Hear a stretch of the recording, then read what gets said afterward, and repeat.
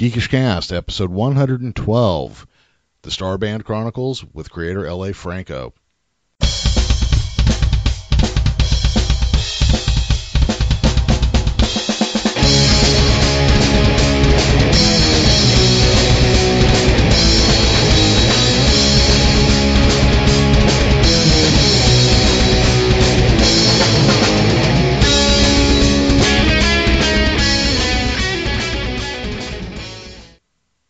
Hey everybody, sorry we've been gone so long. I've had some issues with my recording software where it appears to be recording fine, or when I do my quick checks before the actual interviews go, it sounds okay. And then when I pull it out to edit it, it's not okay.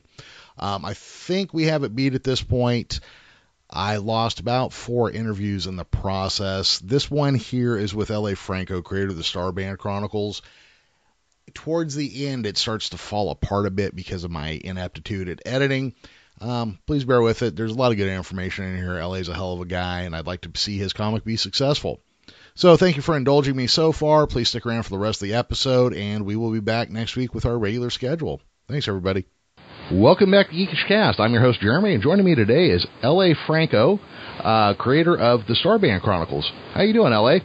I'm doing good, Jeremy. How are you? I am doing quite well, thank you. Hey, thank you for taking the time to meet with me this morning. I know I had planned to meet with you earlier, but I got invited to a convention, so I had to go to that instead. So thank you for taking the time to come back. Yeah, no, not a problem, man. I really like, I take the opportunity to try to obviously promote the Starband Chronicles and, just put the word out there. Oh, sure. Well, why don't we start with that then? Why don't you tell me a little bit about your comic? All right, well, the Starband Chronicles is a sci-fi series, and it's actually, the first issue is already out. It was out on Amazon back in July, and we successfully did a Kickstarter for that around that time, and now we're working on issue 2, and the Kickstarter for issue 2 is actually currently going on right now. Okay, where can people find that at? Basically, Kickstarter.com. You look up the Starband Chronicles. Okay, and they can find the first book on Amazon, obviously. Yes, right. And then if you want to follow me on Twitter or Facebook, I'm also on there. And then there's links there to the Kickstarter or the Amazon page also. Okay, perfect. And we'll do that again at the end. We'll get all your social media and all your addresses and whatnot, and I'll have links in the article on the blog that goes with this podcast.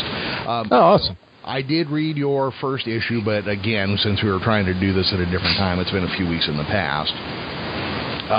It's sci-fi, and it is bird people. Yes.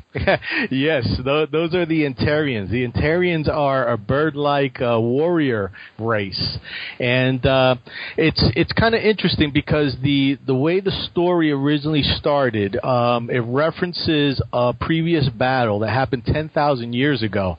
So the Starbands have been around for that long, but they basically have been put away and been safeguarded by the Antarians until they were needed again.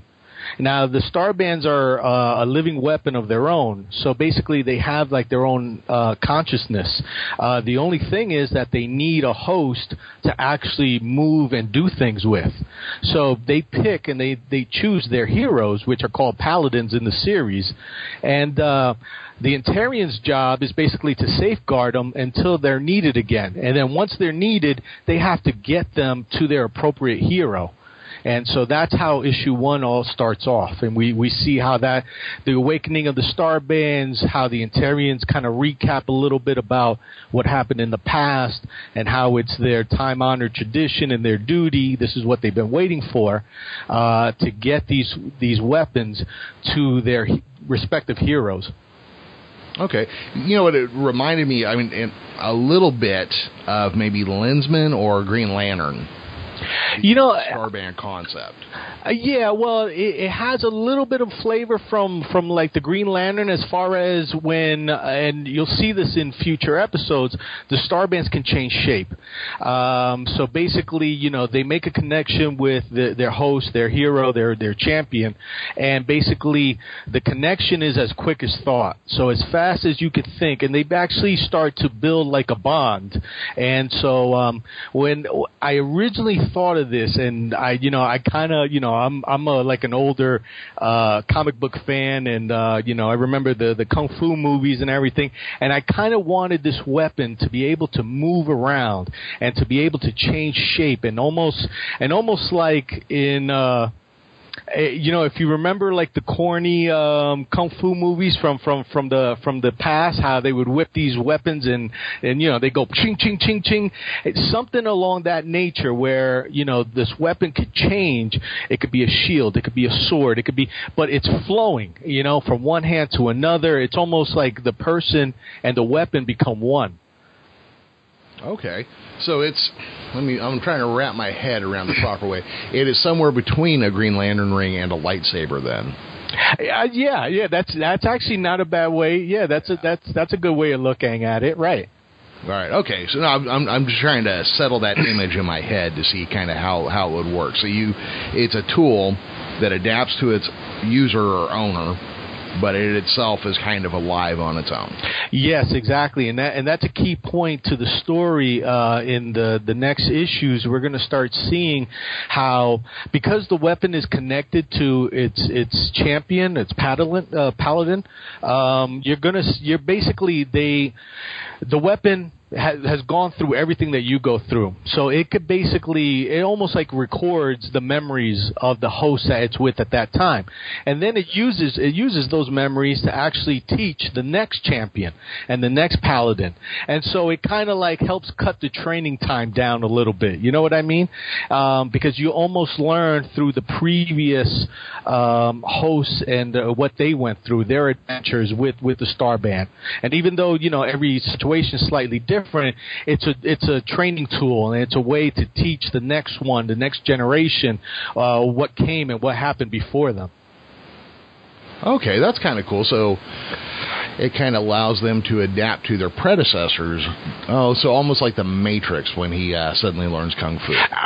Right, exactly. Right. It's a little bit of speed training there, because when I was developing the concept for the story, there's 4 modern day humans that are now involved in issue 2, and they've been chosen to be paladins, right? So now I kind of have to, in thinking along the longevity of the series, I have to get these guys up to speed. Here it is, 4 modern time humans now.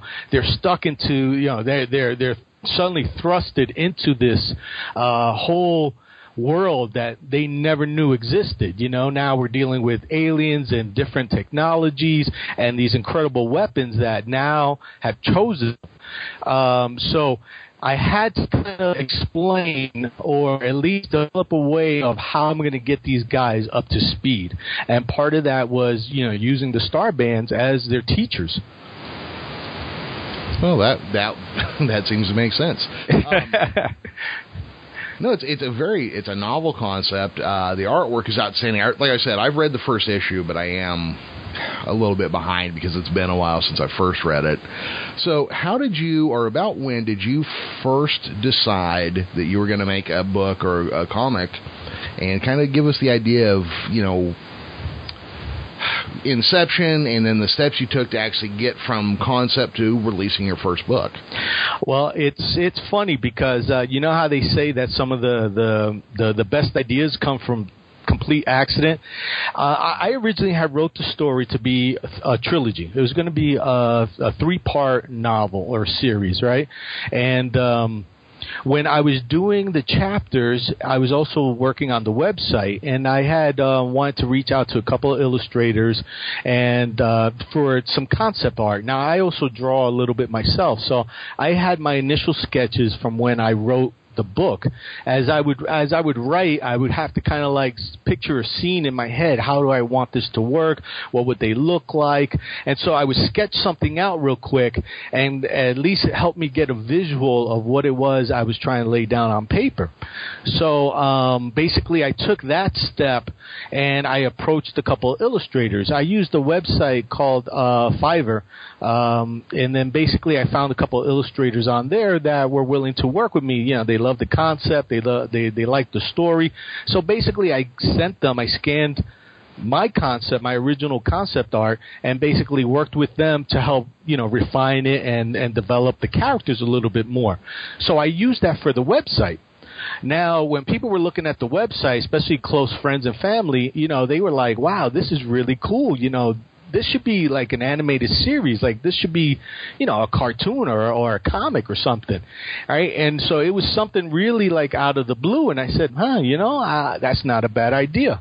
Let me look into it, because I knew nothing except from, obviously growing up as a kid with comics. I'm an old Marvel and DC fan. But so I started looking into what it would take to actually produce a comic. And obviously, illustrators are one of them. I actually did a search, and I found a couple of forums where I had guys talking about finding an illustrator. And there was a lot of really good advice out there. And a couple of them named a couple of websites. And so I signed up and went and checked out a couple of websites. And I basically posted an ad. And I basically said, hey, look, sci-fi writer, looking to do a comic. Here's the website. If you're interested or need more information, please get back to me. So after a little bit of a process, because, you get a bunch of people that respond, and you kind of got to weed out the ones, that may not fit what you're looking for, or, let's face it, are just not in your price range, because, everybody's on a budget. So basically when I got down to Click Art Studios, and they're based out of the Philippines. And I was looking for a Japanese anime type for this particular story, because that's kind of like what fits the characters and the whole scenery as far as what goes in my head. So when I talked to them, the guy said, look, I looked at the website, and I read the story, and I love it. I want to do it. So this was great. I mean, so it took very little prodding on my part. He had already seen the website. He saw the concept art. He had read some of the chapters from the website, and basically he was in. With me having to do very little convincing. So I said, okay, that's fine and dandy. He does the Japanese style art. So I was like, all right, that's great. This sounds like a good fit. Now, obviously, we get down to the money, and I said, look, I'm just starting on this business. I really don't know much about it. This is what I can afford. And he said, look, I'll do it. No problem. We'll work on it, and here we are. I'm working with them again on issue 2. Oh, that's outstanding. And that's clickartstudios.com, I believe, is where you find that. Yes, right. They have their own website, and they're also on DeviantArt. They're on Instagram. They're on Facebook and Twitter. Man, as a matter of fact, if you go to their website, the Starband Chronicles are right there on front. Yeah, they actually produce a couple of different titles. But, yeah, I tell you what, they've been great. They're really, really great to work with. They understand time, deadlines, and, pumping out the work. And obviously their work is really high class. And it's also a good one-stop shopping, because not only do they have the pencilers and the inkers, they also have the colorists right there in their own studio. So basically, you get the full package at one place, rather than trying to find one penciler and one inker and then another colorist, which could be a daunting task all in itself, and then having to email multiple people, different files. This is basically, they do everything right there in-house, one shop. That's pretty amazing. And the artwork and everything they did really looks good, which people can check out at your website. But what it looks like to me a little bit is when they relaunched Thundercats, and it was kind of a Japanese anime looking. Yes. I don't know, when was that? About 2010, right? Right. Because you have a strong look that's kind of like 80s toy-based animation and just like anime film. So it's really a slick look. And it goes with your story. Yeah, exactly. I thought that style fit the storyline best. And, because it is an action series, because it does involve like these kind of like really crazy looking, characters, they're like part bird, but they're humanoid in shape, and then they wear like this crazy armor, looking uniforms. And actually, one guy made a comment. He's like, it's like Thundercats meets Games of Thrones, which I thought was like, I was like, wow, that is such a cool analogy. I was like, all right, I highly accept that. That's such a great category to be in. So yeah, and it's great to see it all form now, from something that was an idea, just literally, not even 2 years ago, so we come a long way, and now we're pumping out issue number 2. That's pretty quick too. So you are a comic book fan? Yes, right. Yeah, since the early days of Marvel and DC, yeah. So when you got your first copy of your comic book in hand, did you bag it? Oh, I have a set already put away, and I have the original proofs all put away. So how did you feel holding that book? I have a good friend of mine that's a childhood friend, and he actually helps me out with a lot of the social media stuff and everything. And he had the first issue in his hand, and he didn't want to open it. And I said to him, well, you got to open it. How are you going to check it out if you don't open it? And he's like, dude, he goes, this is so cool. And it's, it is. It really is a surreal feeling, when you kind of, you work towards something and then you actually have it in your hand. And the craziest part was that it all started from an idea, your imagination. And you basically wrote down a couple ideas and you started forming a story. And then from there, basically, obviously, like I told you before, from the website, people and their comments and their feedback and thinking that it would be a great animated series and comic book, and then to hear and to actually physically hold it in your hand now, it's just a great feeling. It's a great accomplishment. Yeah, it's pretty amazing. So I've got one question for you, and this is going to come off a little glib, but I got to know. You're in Terrence. Where did the idea for a bird person come from? Well, the original... I have to go back to the website a little bit because the introduction is on the website, but I didn't want to start the introduction as issue 1 because the introduction kind of happened 10,000 years ago, and it's a little bit more of explaining the baseline story. And I kind of thought, you know what, I only have 21 pages, in an average comic book, so I have to grab the reader's attention, especially issue number 1. So I purposely started with chapter 1 of my book, which is after the original introduction happens, kind of like the prologue, And in the introduction, there was an original war where they're called the elementals. They're almost like these magical celestial beings, and they were fighting amongst themselves. And so what happened was one was winning more of the war, and the other 3 had to band together, and even with them banding together, they weren't strong enough to defeat the one that was actually defeating everyone. So basically they recruited what they called the younger races or the junior races, and that happens to be your average everyday alien, let's say, and so they created the weapons to kind of help them even the odds, and then that's how the Starbands were created. Now the Antarians come into play because Lindora, which is another character that you'll see here in the future episodes, she was the very first paladin selected. Like I said, the Starbands are a living weapon of their own, but they have their own consciousness, and they pick their champion. Well, they try to pick the champions that are, because when these celestial beings created the Starbands, they kind of knew that they were creating something so powerful that it could, in the wrong hands, be used against them. So what they did was they purposely put in this entity, right, to basically be its conscious and to pick only the most noble of beings. And the very first paladin ended up being an Antarian named Lindora, who was at that time the high priestess of their government. And enter the Antarians, And so for me, the the bird people and the whole look. And if you look at the different characters, you can kind of see the similarities of, everyday birds. Like Onar, who's the captain of the keepers, he's modeled after an eagle. Calron is one of the younger warriors. He's modeled after a hawk. Valtor has that dark blue feathers with the large beak. He's modeled after a raven.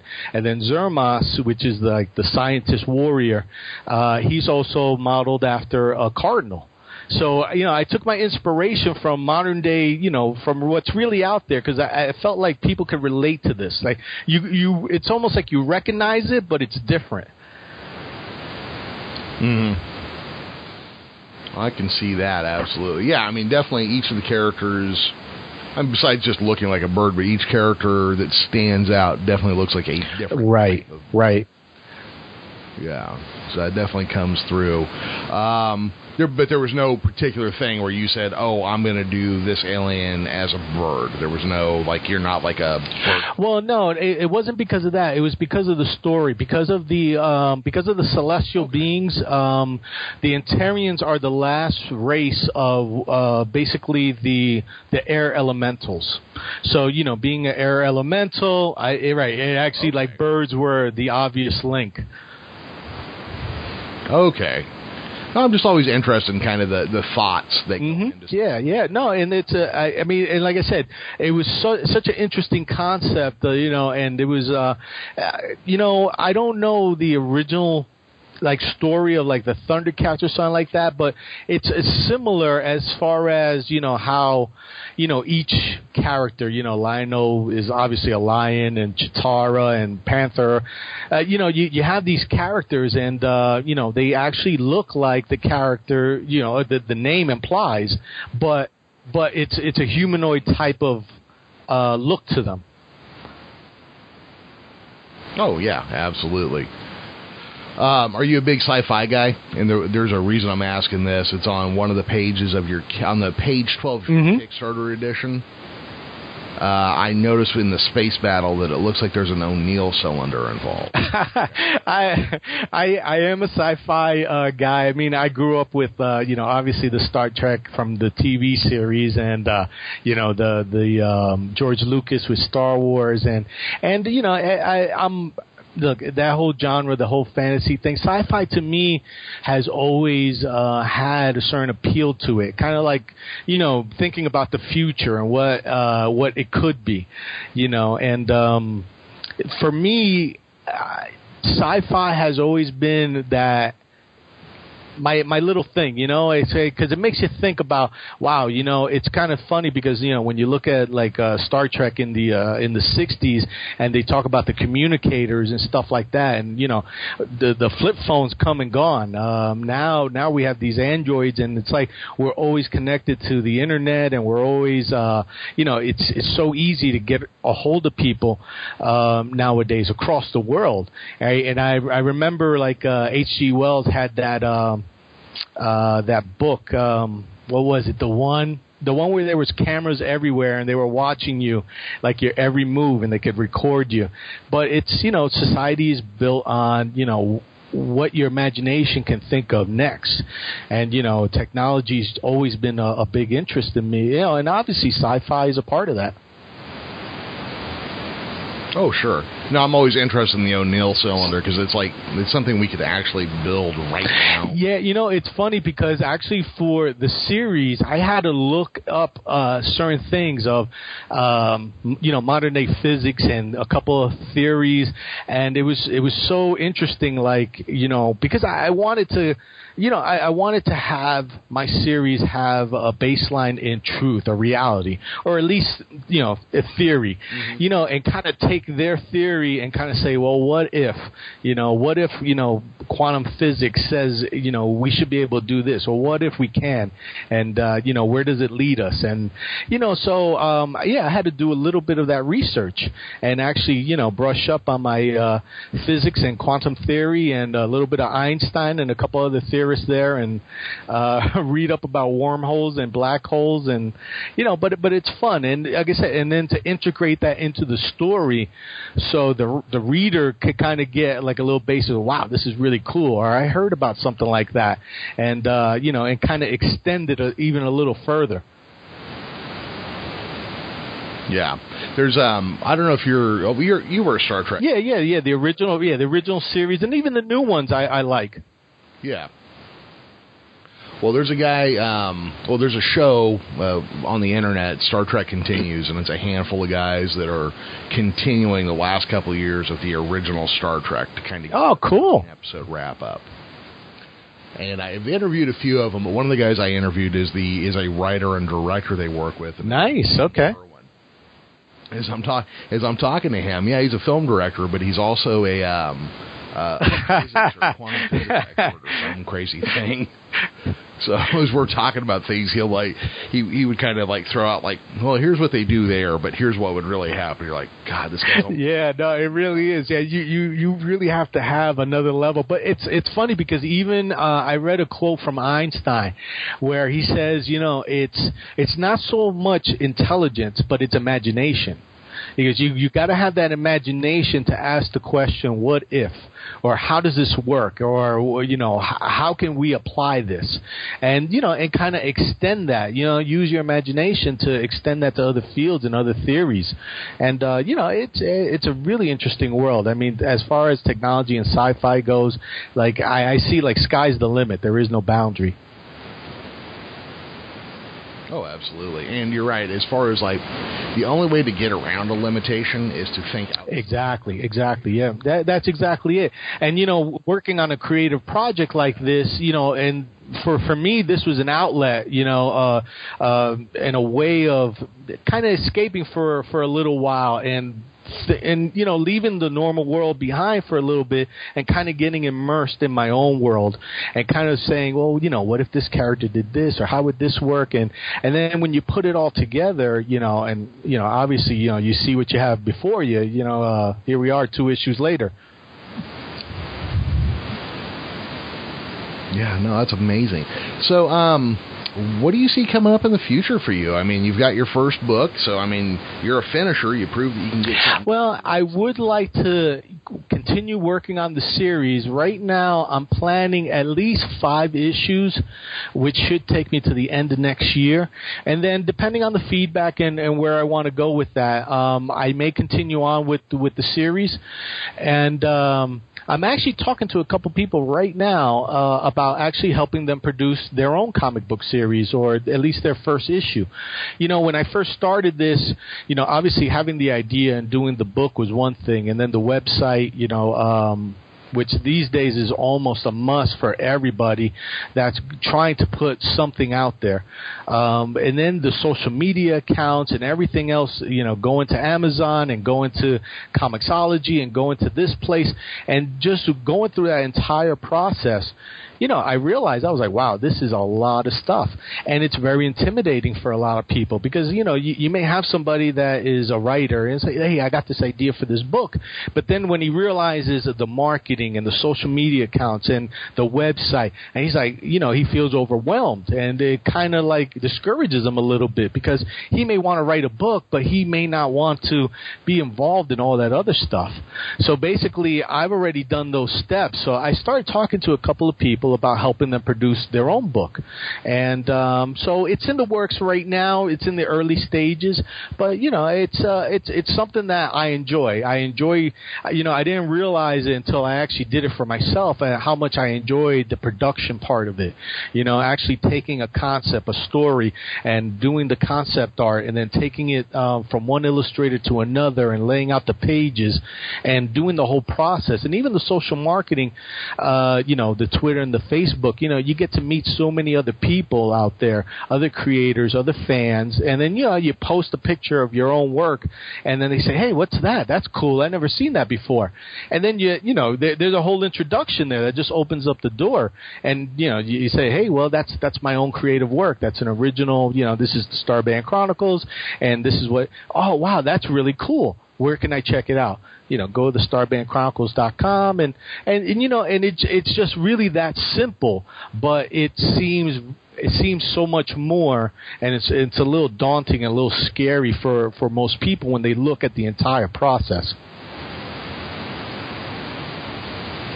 Oh, yeah, and, when you're dealing with something as personal as, you can speak to this more than I can, but you've got this whole world you've created now. Yes, right. 2,000 years of history, even.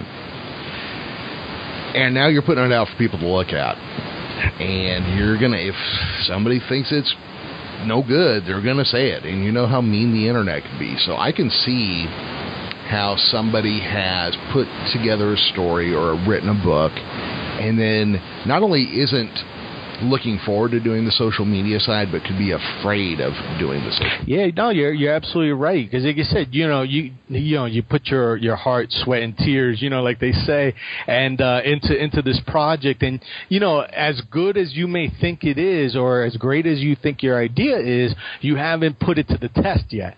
And that's the whole thing, because you may give it to a friend or a family member who they may like it, and they may genuinely say, hey, this is pretty good.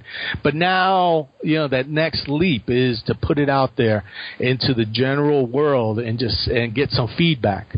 And, sometimes you're absolutely right. Sometimes the criticism isn't nice. And, not everybody, can constructively criticize another person or understand where that artist is coming from.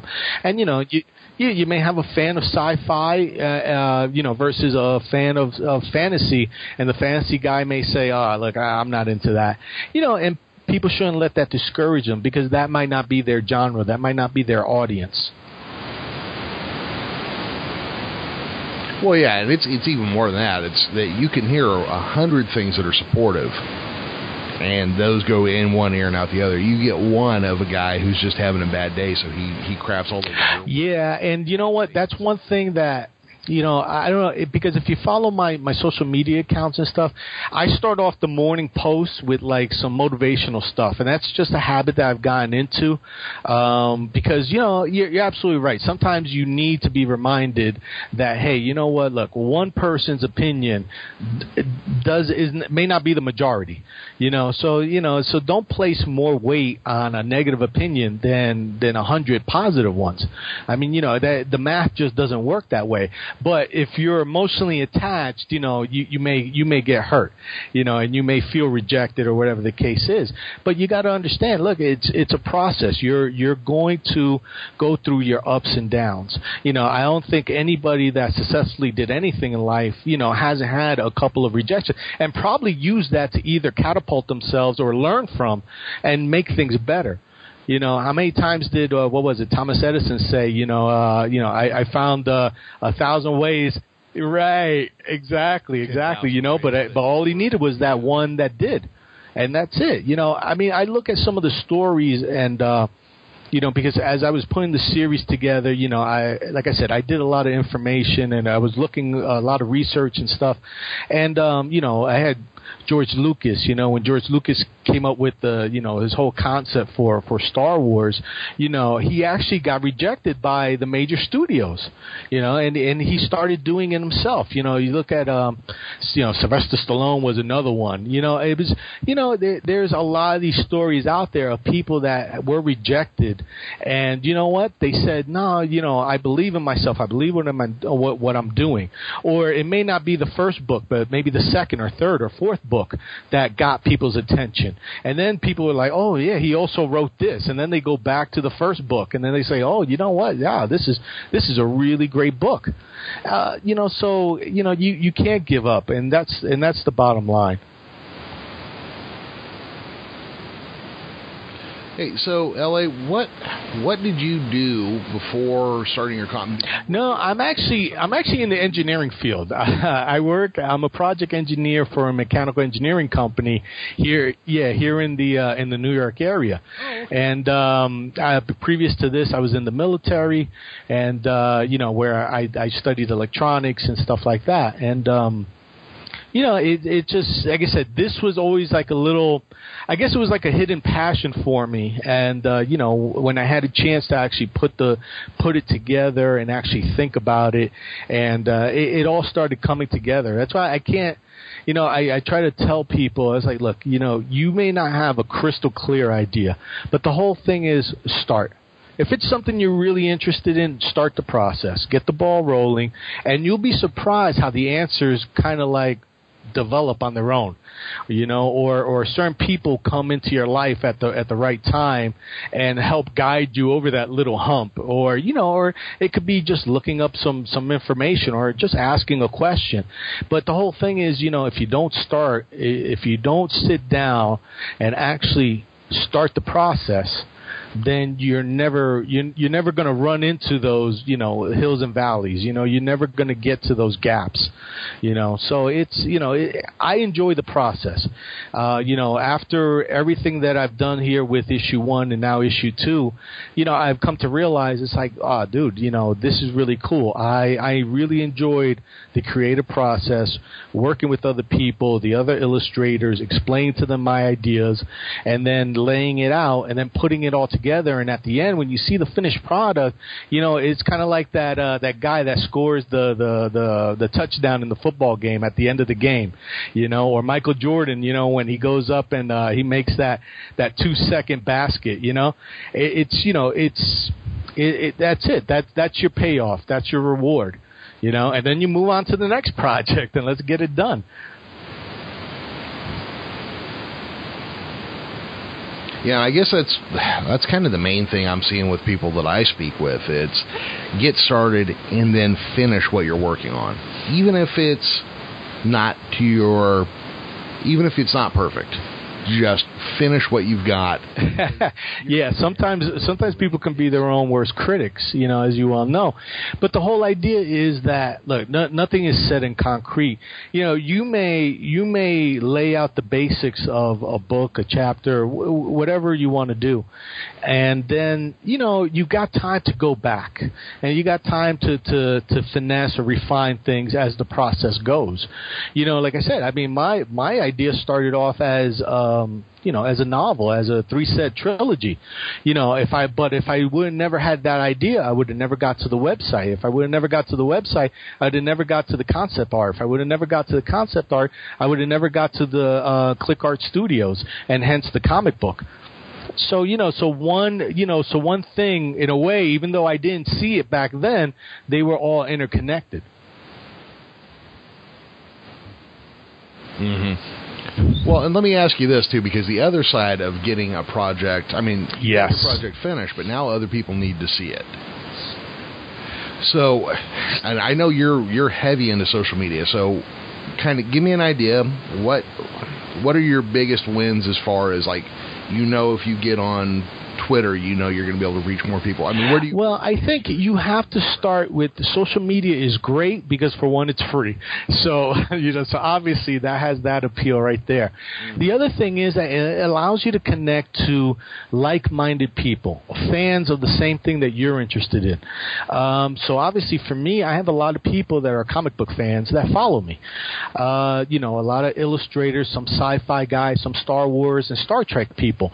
But the bottom line is that that's my group, that's my audience, right? And so when they see me post artwork from Marvel or DC or the new Wolverine trailer that just came out, they start interacting. You know what I mean? Because that's what they're interested in, and that's what I'm interested also. So you gotta kind of find your niche, find your audience. It would do me no good to try to sell my comic book to a group of lawyers or school teachers that may not be interested in that. You know what I mean? So the first thing is to go in with that mindset that you're creating these Facebook accounts and you're creating these Twitter accounts for that purpose. Is to connect to other fans of exactly the same thing that you're putting out or that you're a fan of. Okay, because I noticed, like with yours, you put out a lot of comic book art. Mm-hmm. Yeah, exactly. I mean, like I said, I'm in the comic book field. I got a sci-fi story, but I'm a fan of Marvel, DC. I mean, I go back to it's the Stan Lee and Jack Kirby days, with the X-Men, and and it's all interconnected. Like I said, that's my group, that's my audience, that's who I want to have these conversations with. Plus, that's let's face it, through social media, I've met I met a couple of illustrators. I met other comic book creators, whether they're independent or whether they work for Marvel or DC. So it opens up a couple of doors. And I also met people that are interested in doing the podcasts and the blogs, and social media stuff related to comic books. Oh, absolutely. So we're starting to run up on time, so now we got to get to the really important geeky stuff. Wow, that's tough because it's changed. Yeah, it's changed as I've gotten older, but for me, I'm a classic kind of guy. I like Superman. To me is always one of just that model character, and then on the grittier side, I also love that Wolverine, especially how he was in the late '80s, early '90s. Exactly, right. That's exactly it. And then later on, during the mid-'90s, I became a fan of like Image Comics and Wildstorm. Jim Lee's early years with them. They had some great stuff going on. And it's awesome to see Jim Lee now, at DC and what he's doing over there.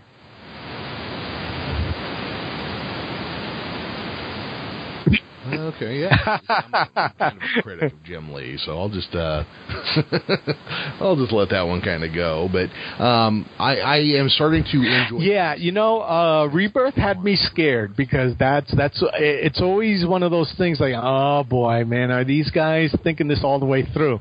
And it looks like they have. Which is great, and it gives it, like I said, it gives the characters a slightly different flavor and throws a little twist in a couple of storylines. But it's so easy if you don't think it out all the way through. It's so easy to just mess it up and really leave people with a bad taste in their mouth, especially long-term fans. Oh yeah, well. Yeah, well, I think, and the New 52 did that, I think, to a lot of people like our age, where we're kind of like, why is Superman? Yeah, well, I guess for me, I've always been a little bit more open-minded because you're right. Yeah, especially some old-time fans, they get very critical, especially of the movies, because I've heard some of the comments, I've seen them online and stuff, and they're very critical about, they didn't do this right and they didn't do that right, and it's like, come on, guys, it's a movie. This is something that our kids have that we didn't have. I grew up with, I remember when Lou Ferrigno was playing the Hulk on CBS. So come on. So where we come from for where we've been, it's a huge improvement. Oh, absolutely. You can complain about the story in Batman versus Superman all you want. Exactly. And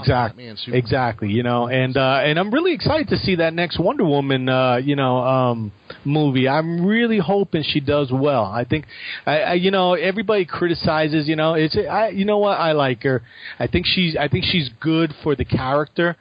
So I'm just hoping that it's done well, and a lot of people accept it, and I'm hoping we get to see her more.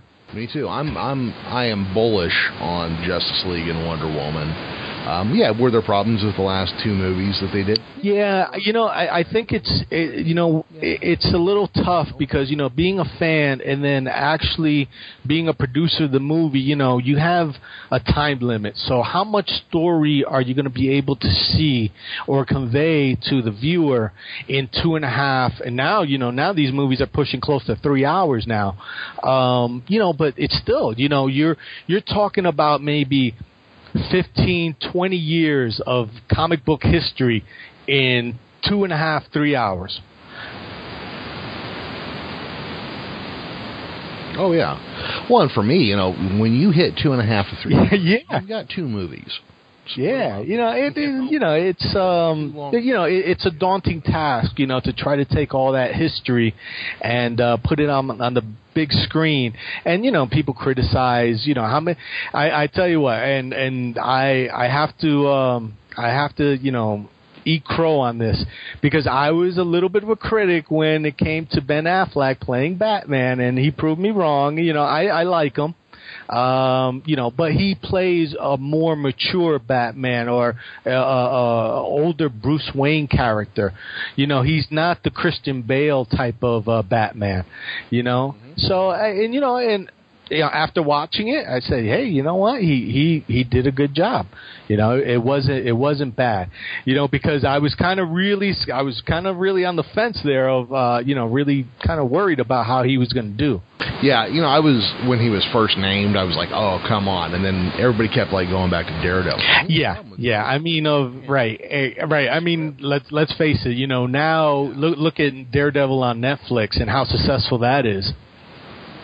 It's I mean, a lot of it goes back to good story writing. Like I said, if you don't have good story writing, you know what, you're going to lose half of your audience almost right away, because even in a comic book, no matter how visual it is, it's got to relay a message. It's got to get to somewhere. It's got to get to a point. And if you can't do that, no matter, if you got the greatest illustrator on board, people are going to look at it. It's basically a picture book then. It's not a real comic. It's not a real story. Right. No, you are absolutely correct. And then if you were to name your favorite sci-fi... even with all the new movies and all the criticism, it still has to be Star Wars. I'm a fan of George Lucas and everything he's done. I'm so impressed with how he created his own world and his own characters, and the longevity of it. I mean, let's face it. I mean, here it is. They're talking about Rogue One coming out in December. I know Netflix has the Star Wars animated series.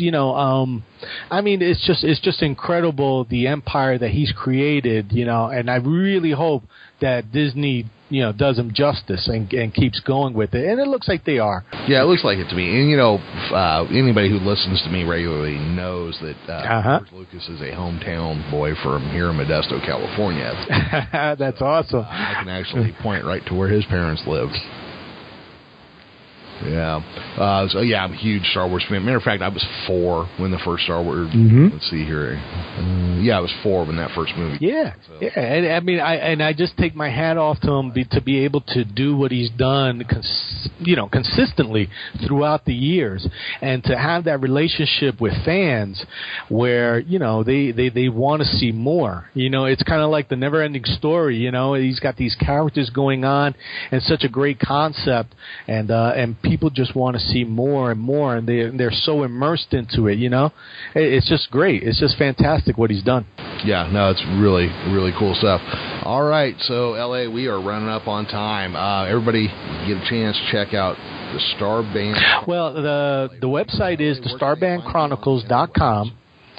You can find me on Facebook at LA Franco, and also on Twitter, and the Kickstarter, Kickstarter.com for issue 2 is going on right now. Let's see. I think we're somewhere in the neighborhood of $600 on our goal is $2,500, but we've got something like 28 days to go. It's we're almost right around the month mark. So we still got plenty of time. You got some time left in there. Yeah, very good. All right, everybody. Well, thank you for listening to Geekish Cast. You can find us at geekishcast.com. We're on Facebook at facebook.com/geekishcast. I tweet from @thegeekishcast. Geekish Cast theme music is taken from Out to Get Mine by Reign of Zeus. Check them out at reignofzeus.net.